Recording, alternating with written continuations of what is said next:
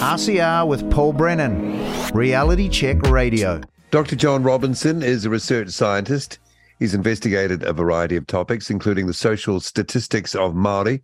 He says the treaty is clear that sovereignty goes to Great Britain and that all New Zealanders are British subjects, all equal, not divided in any way into different classes of citizen. I'm reading from the blog post on bassettbrashandhyde.com from Dr. John Robinson. And his most recent piece I'm looking at here, February 19th, is headlined in this way: Destroying New Zealand, the Sovereignty of Ngāpuhi Hapu. When talking of the outrageous Waitangi Tribunal ruling that Ngāpuhi did not recognise British sovereignty, nor the sovereignty of today's New Zealand, I, being Dr. Robinson, pointed out that Ngāpuhi were in fact at the forefront of asking for British intervention. And he goes on to say that it was suggested that he pulled together a list of actual Ngāpuhi actions leading to 1840, and this blog post is the result. So that has us curious, and Dr. John Robinson joins us on Reality Check Radio now. Welcome, Dr. Robinson. Thanks for coming in. Oh, hi there. Okay, so Ngāpuhi were in fact at the forefront of asking for British intervention when what we hear is that they, never signed? Oh, well, this is playing trickery. The whole treaty business has been a bit of a joke. They've ripped apart the original treaty. What they're playing with is that the Ngāpuhi is an iwi, a tribe across North Auckland there, and the leaders were keen on signing the treaty, set up the treaty, signed it, and I'll explain later in our interview what happened at the time of the signing. Right. But they hadn't talked to every Maori in their area. They hadn't talked to every sub-tribe, every hapu. So a couple of hapus have said, oh, we didn't sign it, so we've still got sovereignty. And that makes a complete mess of the whole sovereignty of New Zealand. The country falls apart if you're going to believe that sort of thing. So how come the Waitangi Tribunal have ruled that Ngāpuhi did not recognise British sovereignty if it was just some sub-tribes sort of not on board with the program and not the whole entity? How did they come to that ruling? Because they wanted to. The Waitangi Tribunal was set up in 1975. Now, that's about 48 years ago, and they've been working since then to divide New Zealand into Maori and non-Maori and make up, invent, find any way of finding some wrong that was done by the government in order to justify some really quite absurd settlements to many tribes. And they have spun off now, and they've rewritten the history of New Zealand, destroyed the treaty, and led to the point that we're now a divided country. Well, I think it's fair to say that we are a divided country. So you're saying this has been the Waitangi Tribunal's sort of mission, if you will, for how long did you say? The last 48 years? That's correct. It's a permanent commission. Now, in South Africa, they had real troubles. With apartheid. So they set up a Peace and Conciliation Commission for 5 years, and they worked for 5 years, and they brought peace and conciliation and went away. They'd done their job. They weren't going to sit there forever talking, whereas the Waitangi Tribunal is permanent and has dug its heels in to be permanent. What I mean, we'll go through, what happened and what is happening in a moment. But what do you think the end goal is then? The end goal is set down very clearly. I've described it in my book, Hei Puapua, which is describing the Hei Puapua report, which describes the division of the country until we have two completely separate governments, which join together in a meeting group, a third government structure, where the Maori have effective control. And that is their Vision 2040. And I wrote the book just 2 years ago, and it's a it's a way off age 2 years ago, because a great amount of that program has been put into operation. Most people don't understand there is already an alternative government has been set up. Alternative courts are planned, and there's been a meeting up at Auckland University with international experts to plan a new constitution for New Zealand, an Indigenous constitution, and that's based on the United Nations Declaration of the Rights of Indigenous People. This is the separate people, separate from the rest of us, which takes us a long way down that line towards the sort of apartheid we're getting now. So who's driving that then? Because that takes cooperation of many people, not just Maori, right? I mean... Oh, the government is on board with that now. Remember that the Labour Party hasn't always been on board with this. The Helen Clark government refused to sign that UNDRIP United Nations Declaration, but the John Key government signed it. Before we think of politics, politics is not in this. It's not left-wing, right-wing. It's just the Maori Party gets power and forces whoever they form a coalition with to go their way, except now the Labour Party has seized on the whole idea, as has the Green Party. Now there's a big organisation been built up. 48 years, lots of treaty settlements, millions, billions of dollars, which have been invested, and a great deal of the power in New Zealand is with the iwi Leaders Forum. That is a very important group now, but they're joined also by Supreme Court judges who've written tikanga into law. Now, if you don't know what tikanga is, I've written a book on tikanga and I don't know what they mean by tikanga. It's a sort of a muddle. It's whatever they want it to be, some mixture of the ancient culture, which was quite horrific with the warfare between the tribes and eating people and all that sort of thing.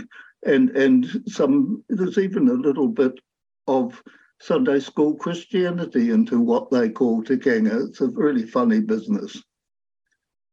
Yeah, so I'm still trying to struggle here with how supposedly well-educated, really smart individuals who are, in terms of justice anyway, completely steeped in the law, are so, what's the word, accepting or have such a favourable outlook on this. How do we explain that? Has there been some sort of brainwashing that's gone on? That's part of the answer. Part of the answer is careers. Now, I did some work for the Crown Forestry Rental Trust, which was a report for the Waitangi Tribunal, and they were hoping to show the harm done by Maori by colonisation. And as a mathematician, I was just looking at a few mathematical facts. At the end of the 19th century, Maori was selling off land left, right and centre, particularly in the northern South Island, where I was writing about. So I had to see the link between that sale of land and Maori health, Maori well-being. Well, the Maori population was showing great signs of increase about that time. So, of course, I had to rewrite my report. You see, I said the word, of course. That's the way it works. You have to give in a report that suits that picture which is being driven, and that's been driven by many years. And many people have earned their careers in the system, and you're beholden to it. So that's one reason. Yeah. There is a simple greed of the leading Maori, often referred to the Maori elite, the leaders of iwi, who are really gaining a great deal. The common garden Maori, the ordinary chap, is getting nothing at all out of it. And then there is the Maori Party and the Maori MPs in the Labour Party who form a Maori caucus, and they're very powerful, each of these groups, both within that Labour Party and impacting on other parties that might go into coalition with the Maori Party, as National did for a few years.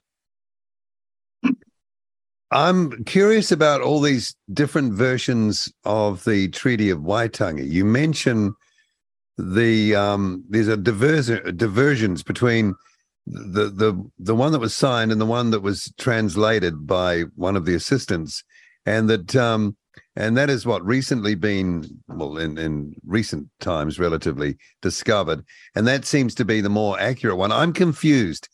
Please help me out here. Explain that. Okay, I'll take a bounce back here and introduce myself as a scientist and tell you the couple of principles that lead me in my work. And I'd say they lead most people that you've referred to. Why aren't most people seeing this? First of all, if you want to look at a situation, you gather the facts, the whole lot of them. That means reading the treaty and so on. The second thing you do is take time for reflection, stop and think it through. And then you can get to some conclusion. But the third point is very important. You must be prepared to move away from accepted theory. That's the way I solved the problem of my master's degree in physics at Auckland University. And it went on to other problems.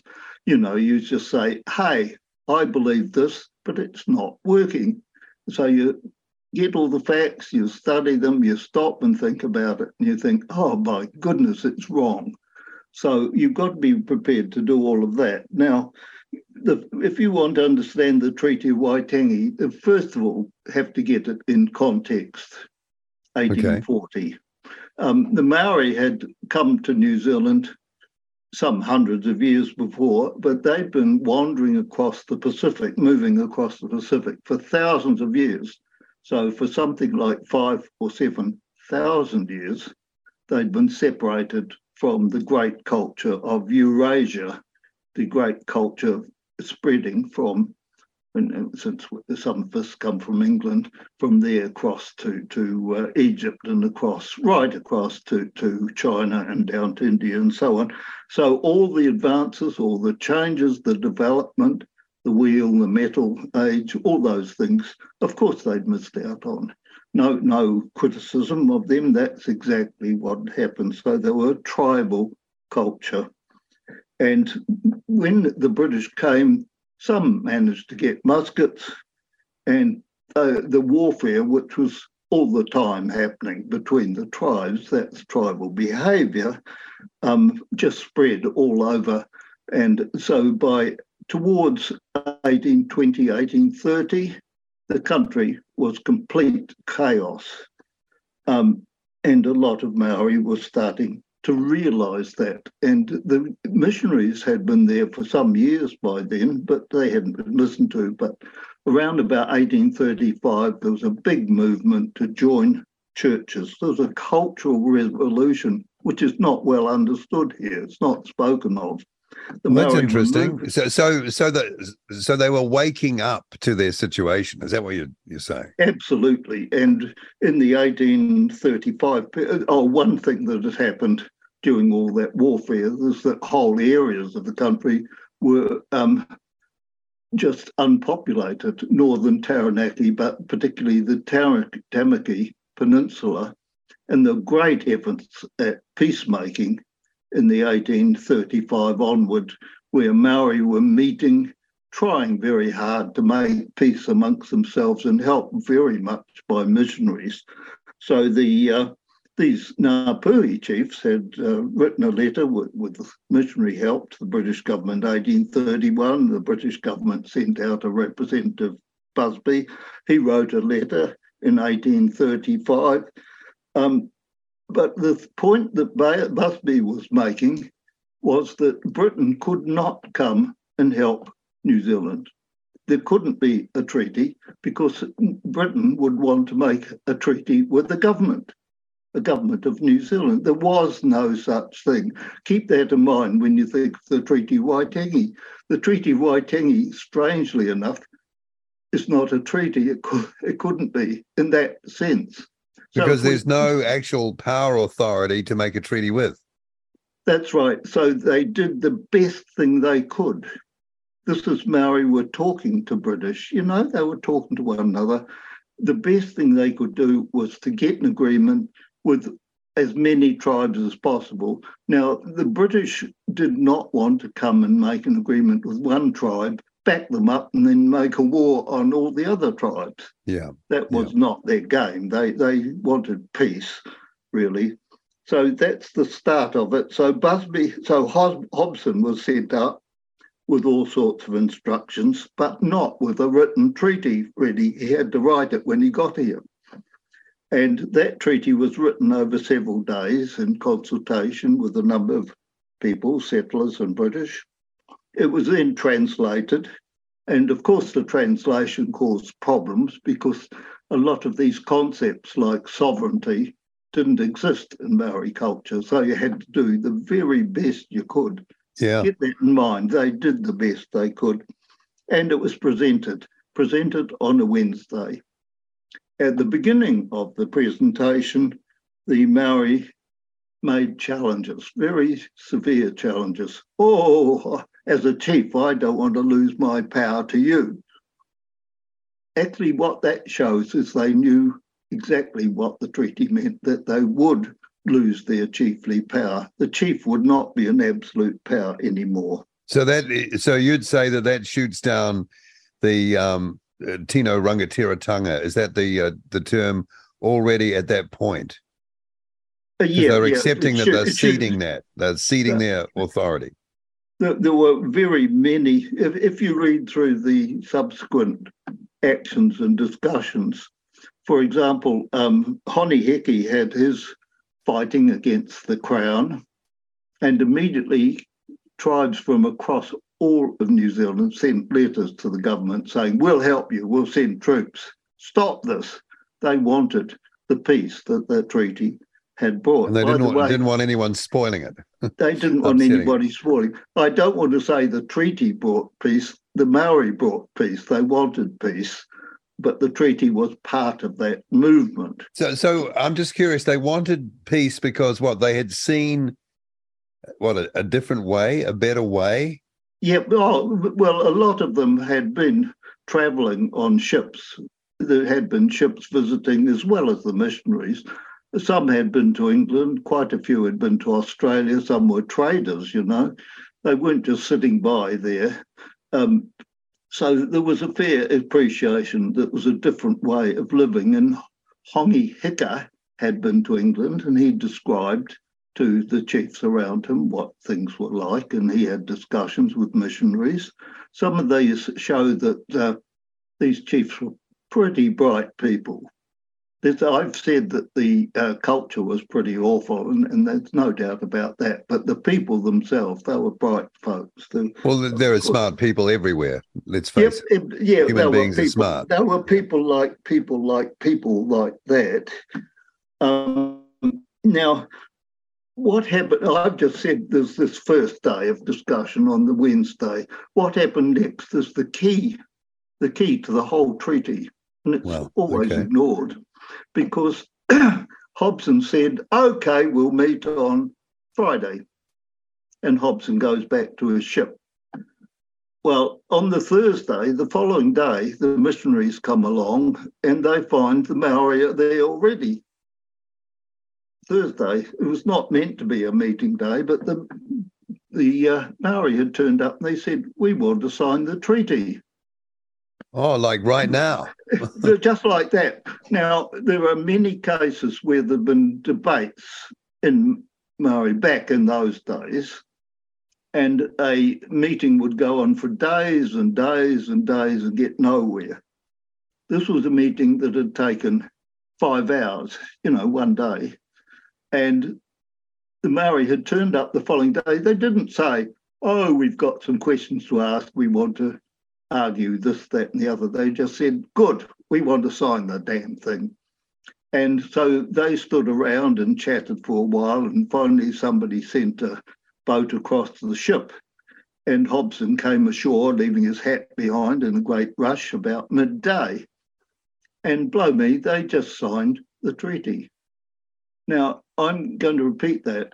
This was the most important, the key to the whole approach to the treaty by the Maori. They turned up at Waitangi wanting to sign that treaty, and they knew that it would bring a new power. What does it mean when they say, be a father to us? Lots of them said that to Hobson, be a father to us. Now, if I can, I've got my notes here, and I'm going to throw them around a little bit here because Sure. that's we've got two treaties now. The one written in English, Yep. and the one translated into Maori. The one written in English then went missing. There was something a bit chaotic around there. I think So it went missing. went missing. Yes, where is it? Says James Freeman is Hobson's secretary, who seems hopeless. So what Freeman did was to gather the notes from the previous day's discussion and cobble together a version of the treaty. And he then sent it off to London as the treaty. And that's the treaty which is presented to us by the government now. And they know the whole story that I've just told you. They know who wrote that one, because the original actually turned up in 1989 in a drawer. It's called now the Littlewood Treaty because it was in the family of a lawyer, Littlewood. Mm. And that is a copy which agrees totally with the Maori Treaty. So you've got the Maori Treaty and the English Treaty, the Littlewood and the Maori. And the Maori, by the way, is the Maori as translated around 1840 and so on, and right up to the time of Apirana Ngata in 1922. So you've got those in good agreement. You've got one which is completely different, which is the Freeman version. And now we actually have a completely different versions of the treaty presented by the government, because there's been so many discussions of this word means that, and this word means that, and this word doesn't mean what it actually was thought to mean, and no, they didn't sign away sovereignty. So we now have the idea that the partnership and co-governance means that we're two people. You don't have partners if you're just one group. Two different groups have partnership. But now we get the principles of the treaty. Now, there's no principles in the treaty, so you have to derive them from the... Yeah, they're derived principles, right. Yeah, well, I'm cheeky. I've derived principles from the text myself. How dare I? But of course I have. By the way, at the time when treaty principles were being derived from the text, there were at least 25, I think there were over 40 different sets of principles laid down by different people amongst the government. I mean, everybody has a different set of principles, they imagine. But here's my argument. The treaty says, first of all, Britain has sovereignty. Second, we're all British citizens. And then Hobson says we're all one people. So there you are. There's only one principle set down in the treaty, equality. And here's a similar comment written in 1972 by Ruth Ross after a thorough study of the treaty, a really good work. I actually disagree with some of what she says, but it's very good work. She concluded the treaty was ambiguous and contradictory in content, chaotic in its execution. I think she went too far on that, but here's her conclusion. To persist in postulating that this was a sacred compact is sheer hypocrisy. If Waitangi 1840 held any real promise for the future, it was perhaps in Hobson's few words of halting Maori to each man as he signed, Hei iwi tahi tātou, we are one people. You got my halting Maori in that that one. But it is the key. We are one people, and that's been shattered now. We're not one people. And that is at the core of the attacks that have been made on Tross Publishing, where I publish my books. There have been 3 attacks on TVNZ and one on Stuff on Tross. They want to ban the books. They want nobody to sell those books. They want them to go. And quite frankly, I think if you follow their reasoning, what are we doing talking to one another now? This is really not allowed. It shouldn't be allowed because it's just not acceptable to them. And to go on with that, I think you're quite aware, there has been a stop co-governance movement with Julian Batchelor, and he's had venues refused to him because there might be some problems. There have been some problems. There have been some real problems. I'm going back to the beginning. What is argued by many councils is there's some people who turn up as a mob and bother your meeting, and we don't want any of that hassle, so we'd rather you didn't have your meeting. So the people who are threatening you succeed right away. But Julian has gone ahead. He's got venues. He's had meetings. We had one here in Pram, and I was at that one, and there was a chap just along from me who at one stage stood up and started howling. The demonstrators just want to disrupt. There's no argument, there's no discussion, there's disruption. And we all know at Palmerston North recently, Julian had to be escorted in by a phalanx of policemen, and his car was scratched and painted and written all over. So we're getting, and he's written recently that he has been getting death threats, which I think should be taken seriously. Well, this is not going too well, is it? In fact, you can feel the tension rising up. And it seems on all sides, well, when I say all sides, at the government level, at the Maori Party level, at iwi level, and even just out there in general society amongst many, there's a perception that there is a sort of a racist movement within this country. It seems to me that all comes about by a lack of clarity on the information from 1840 and a badly executed process at the time. Would that be right?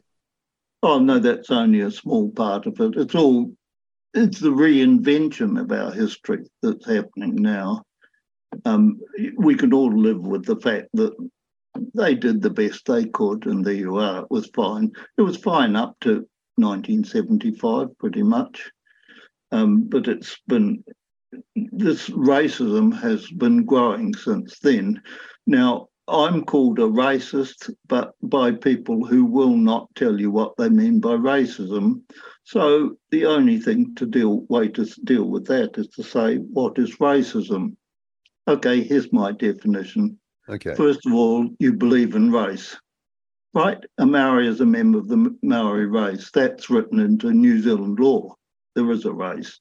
Secondly, you divide people by race. You count them, you give them all sorts of separate things. And then you give them more and more special rights based on that right. And that's racism, and it's apartheid that has developed here. Can I then add to that, because the one document that is claimed to support their racism, and understand clearly I'm saying the government is racist. Okay, and I've defined what I mean by that. I'm not just throwing a word around. One document that they claim is supporting them is the United Nations Declaration on the Rights of Indigenous People. Now, so interestingly enough, there is a statement in that document that refutes the whole of the argument made in the document that Indigenous people should get special rights. Here it is. All doctrines, policies, and practices based on or advocating superiority of peoples or individuals on the basis of national origin or racial, religious, ethnic, or cultural differences are racist, scientifically false, legally invalid, morally condemnable, and socially unjust. Now, I just suggest that everybody listening get that report. You can get it online and read it and see if I'm correct, see if it's written in there, because it's very important to have things referenced and get our facts right. That other version, what do you call it? The Littlewood version of the treaty. I'm just interested in the difference between, you know, what was out there until this version was found. What are the differences? There are too many for me to remember. Or what are the main ones then? I mean, how does it you know, it's set apart from the legacy stuff? Well, first of all, it's badly written. So the first time I was told I really should understand the treaty, I got the copy and read it, and I thought, this can't be true. This is rubbish. But the key, I think, to me, the key item in it is fisheries. Okay. In the treaty, the Maori hold on to their belongings, but Freeman had added fisheries, and so they've got all the fisheries now out of that one. Aparana Ngata, writing in 1922, was very clear about that difference. What did he say then? Oh, he said the English version gives us the fisheries as well, but we're not that greedy. We're not going to try and grab everything like that. Right. And that reference to the fisheries was the Freeman version, kind of just sort of thrown in there for whatever reason. That wasn't actually part of the negotiation. Well, when they were writing the treaty, and I'm back to the treaty writing, all sorts of ideas were thrown up and written down. Right. And they sorted out and they crossed some out, and the fisheries disappeared completely. It was belonging. So that part of the treaty had an importance, I think, around about 1847 or so, when there was Earl Grey, I think, became the decision maker in London, and he said, oh, the Crown owns all the terra nullius, all the empty land. And that caused a hell of a stink. And I think that part of the treaty really said, look, all of New Zealand, unless it's sold, belongs to Maori. That's the way it's been interpreted, and it's not the way it was explicitly said. Yeah. I mean, you wouldn't negotiate that, though. It doesn't make any sense, right? You wouldn't negotiate something like that, because then by default, everything belongs to one side, right? Oh, well, the point is, at the beginning, all land except that it had already been sold belonged to the Maori. But once they sign up to sovereignty and British citizenship, then the seas and the rivers and so on are common ground. Yeah. You're into the British system. And to me, look, this is precious, our common ground. I, as a student, went up Ngauahoe, walked up Ngauahoe, walked up Ruapehu, sat up there and thought, by golly, it's all ours. It belongs to me. All this is mine. I took a weekend off once, hitchhiked down to National Park, walked up to Ketatahi Hot Springs, as I was allowed to, and I sat in the hot water with ice and snow around me on the side of a mountain. It's something like that you really remember all your life. It's something marvellous. And a shared thing, right? A shared... Yeah, because it was our land. And there's a fence around it now. There's a fence around it. You can't go there. That's what's been taken from us. I can get quite emotional on these things because, look, the beaches, the seas, they belong to everybody. Well, I didn't choose where I could be born. No one asked me. So, No, well, that's true of everybody. That's a starting point. but We're all that born. automatically cuts me in, man. But another important point is we're alive. You see, what happens to New Zealand now should depend not on what was written Good hundreds point. of years ago. It Yeah. should depend on what we want now. Well, I want equality. I want freedom of speech. I want a fair democracy, that type of thing. And I grew up taking all that for granted. We didn't do a whole lot of reading up on how these had been achieved. We just believed that we had them. Where do you see all this going? We have seen where it's going already. Mm. A mob has attacked Julian. It's got there. Now, what has to happen now is for other people who believe in freedom, democracy, and equality to insist on that. Of all the principles in the treaty, the one that the government does not pronounce is equality. You don't find it. So one day when the Prime Minister stands up and says we're all one people, as Jacinda Ardern hypocritically did, it will be true. Now, that would be rather nice. But once all that happens, then we can try and put things back again. And there's a huge job to be done, a huge job. My expectation is that if that happened, the Maori would really rebel. By Maori, I'll not mean every Maori, but some who believe in that sort of thing. They're the inheritors of the rebellions of the 19th century, of course. Mm-hmm. Well, that can lead to a pretty grim situation. Yep, we're facing it. You think so? Yes. I think a couple of years ago you could write, there's worries. There's worries. Yeah. I think the last 2 years have taken a long way down the track. You see, if you listen to what the Maori Party are saying and what various activists are saying, they're saying that we want full control of the rivers, of the seas. We want our land back.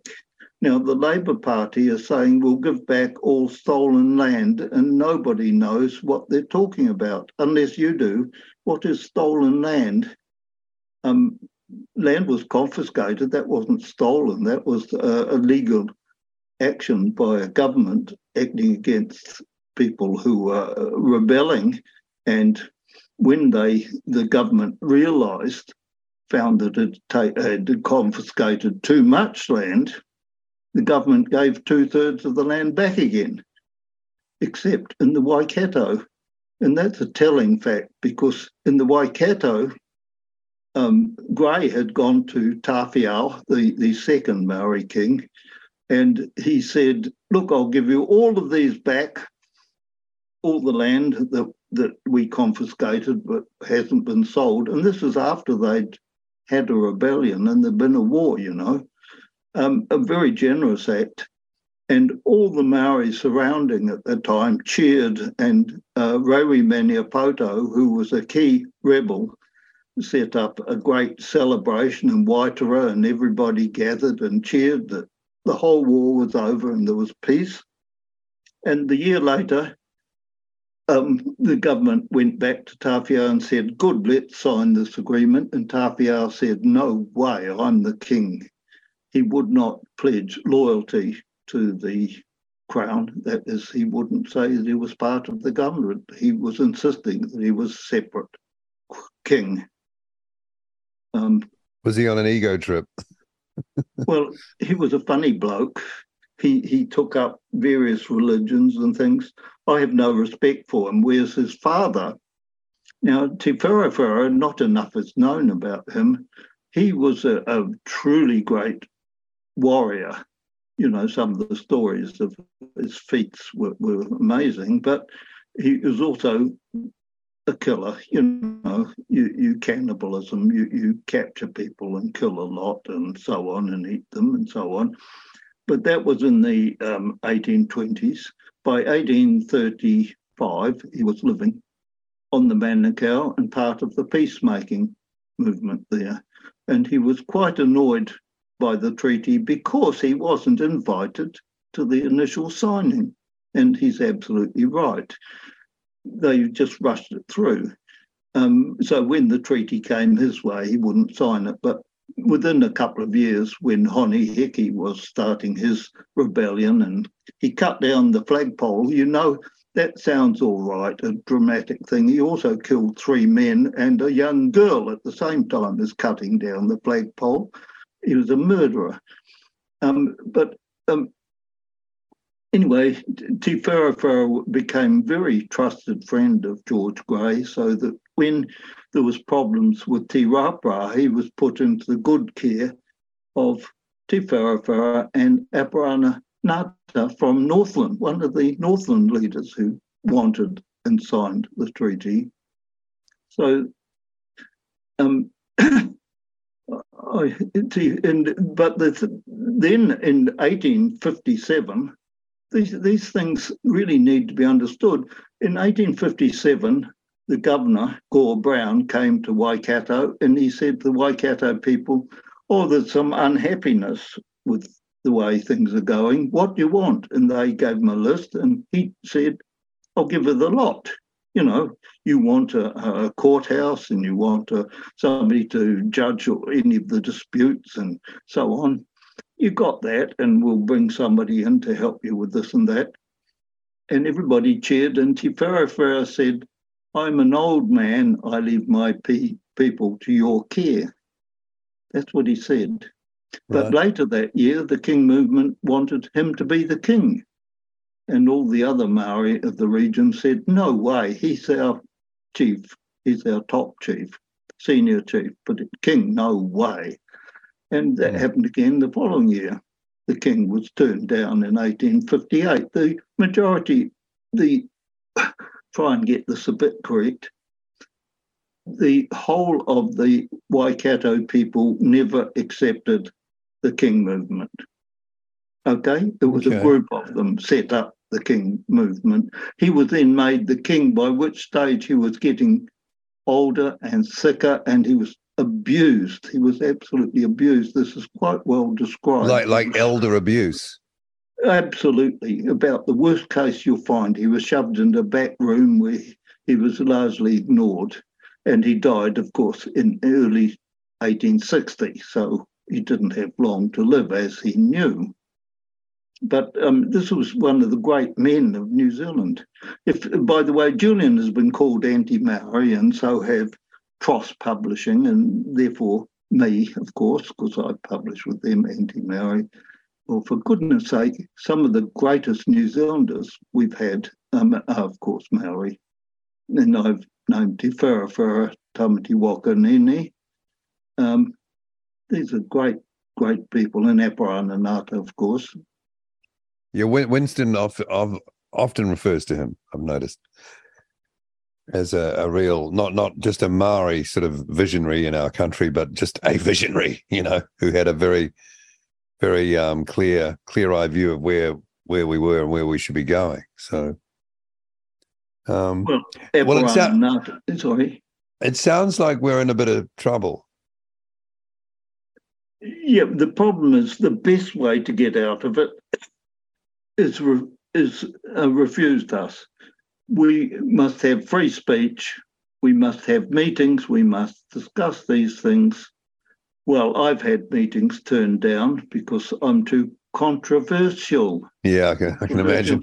but you see, they don't say you're controversial because of this and this and this. You're racist, right? They just say you're controversial, full stop. You're racist, full stop. Yeah. Well, I'm making it clear they're racist, and I'm clear I want equality. I think that's faulty. Well, I think that's all anyone can ask for or demand. So we want this discussion. We want all to join together to see our differences, but that is refused us. Books are banned, meetings are shut down, and those who want to push the current narrative are just, they're bullies, that's all.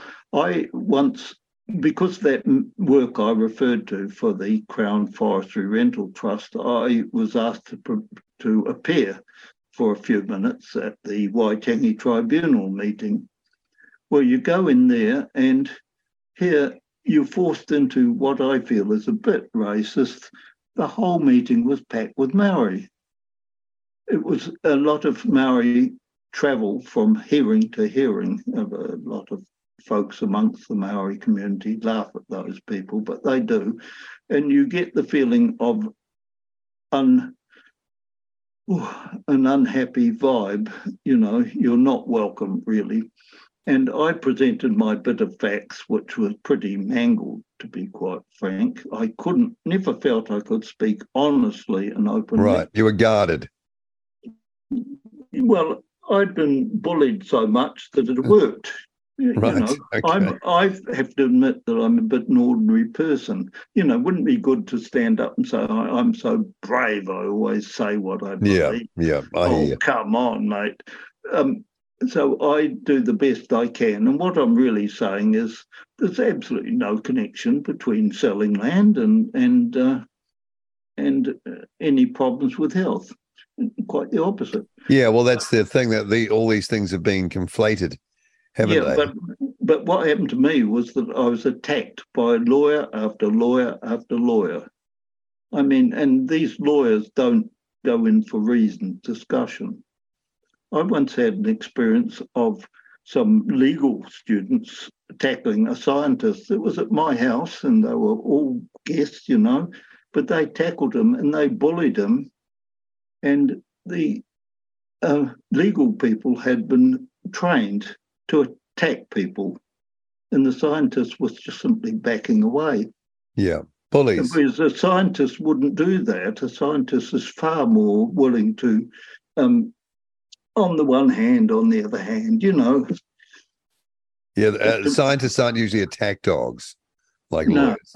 Yeah. No, I not get at all. what you're saying there. So I think I'm similar in my approach, you know, just looking for the facts and working out what's going, more similar to engineers or business people. Yeah. All sorts of people throughout our whole community have got an air of reasonableness about them and a willingness to sit down and say, okay, I think you're talking rubbish, mate, now, and, you know, and talk about it. And here's why. Yeah. Okay. Tell us about your books quickly. Just give us some titles so people can follow those up if they're interested, because you mentioned them before. What are they? Well, I've written quite a few books. Well, mention the ones that you think need mentioning then. Yeah. So I'll refer to just three, just to be a bit clear. Sure. And I've mentioned them anyway. Hey Purpur, Blueprint for Breaking Up New Zealand.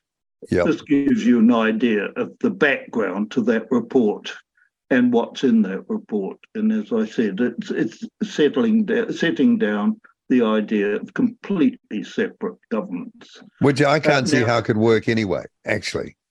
Well, what's even worse is that they're insisting that their side of things will be tribal.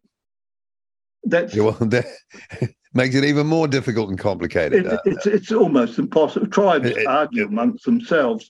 One person I know working in the background of the tribunal, no, not a tribunal member, but working there, said Maori hate non-Maori. And I think the word hate is altogether too true. But above all, they hate one another. Well, hate's a scary horrific word. But anyway, I then wrote a book after that because I realised things were really worse than what I described. Yep. And it's called Regaining a Nation, Equality and Democracy. And I think that title is more true this year than last year when I wrote it. Regaining a nation. We've lost the nation. That's my own view. But I think it's already gone. Yes, definitely. And it's got the information about the alternative governments that have been. They're pathetic, but they're there and they're allowed to exist, and they're given all sorts of qualifications and stuff building up. And there has been that conference in Auckland about writing a constitution for New Zealand. When I took an interest in the constitution debates in Te Papa that were carried by Radio New Zealand some years ago. Yes, I remember them. Yep. I went along. Well, in the end, I challenged Gloria Orange. I said, look, this is one point of view. What about the rest of us? And she worked to set up one more meeting. And I was a speaker there. And I thought I was going to be the speaker, but no, I was one of 5. And the others were pretty much the standard. But that was an eye-opener to me, because I went along quite nervy, quite scared. Oh, it's just me against them. So I did all this preparation, what I'd say about the treaty and so on. And I spoke as strongly as I could. And then I found nothing. They didn't argue against me, because what these people who were experts, fellow experts on the stage, didn't know a thing. So they couldn't argue with you because they didn't know anything. Well, that was an astonishing thing. Yeah, it would have been. Yeah. But the other book I would like to point to, by the way, I think that everybody should be aware of Tross Publishing. Tross Publishing there have been calls out to ban Tross Publishing, to shut down this small business. It's an attack on a small business. Yeah. Shut them down, ban the books. Cancel, yeah. And so I'd encourage everybody with the interest in my books or any other books, go on to Tross Publishing and look at the full list of books. And okay, yeah. if you buy it there, you'll get free postage. But the other book is The Kingite Rebellion. That's not too long ago. Sorry, I'm just 2016. I don't remember when I wrote these books, 2016. Okay. But I tried to do a thorough job here to follow through the Kingite Rebellion. So you'll find in that book that the fighting takes about 3 pages of the book, because it's all about the various meetings, the discussions, the ideas, and what happened afterwards. I've mentioned that rather key one when Grey said, we'll give you so much of your confiscated land back, and Tapio a year later said, I'm a king. I'm not. It was only when Queen Elizabeth came to New Zealand that the first indication that the Maori king movement accepted the sovereignty of the government of New Zealand. That was 1953, wasn't it? Something like that. Yeah. Wow. Well, it's been really interesting hearing what you have to say, Dr. John Robinson. Thank you for coming on. It sounds like you've had to endure the slings and arrows along the way.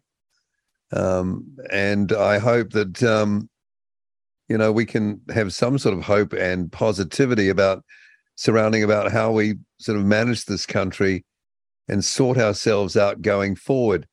I mean, you sound of a certain age, but do you have hope and optimism? Do you think we'll get it right at some point, despite it feeling like, it's a little on the edge at the moment? I'm perhaps the most pessimistic of all the people I know. Right. Look, we have a national government that believes in co-governance, and an ACT party, which has been a bit stroppy, but still wants to keep the Waitangi Tribunal. Well, they opened the door to this with the signing of that United Nations thing with John Key, didn't they? Yeah, but National also rewrote foreshore and seabed. You see, Helen Clark government did 2 good things in the sense of standing up for everybody. Yeah. It wrote a quite reasonable foreshore and seabed legislation, and that resulted in the United Nations rapporteur coming to New Zealand, talking to the Maori and saying, New Zealand, you've got to change your policies. And Key did that out of just political expediency to grab power, right? Who did it? His deal with the Maori Party back then. Well, I find it puzzling because, yes, that's the answer. But however, how could he have done it? You have a party which actually had a person called Don Brash in it who made that Orewa speech, who said we must all be equal. And that was his party policy. So John Key dumped National Party policy in the same way that... Because he wanted to be Prime Minister. Yeah. And it was the same way that the Rogernomics was introduced under the Labour Party, and that's exactly the opposite of all the Labour Party policy. Yeah, it's crazy, isn't it? Yeah. All right. Well, thank you for coming on the program and talking about these issues. And thank you for pointing out the books and for the work you've done. And let's see what happens. Crikey, let's see what happens. Please prove me wrong. Yeah. All right. Well, thanks so much for coming on. All the best to you. Thank you. RCR with Paul Brennan, Reality Check Radio.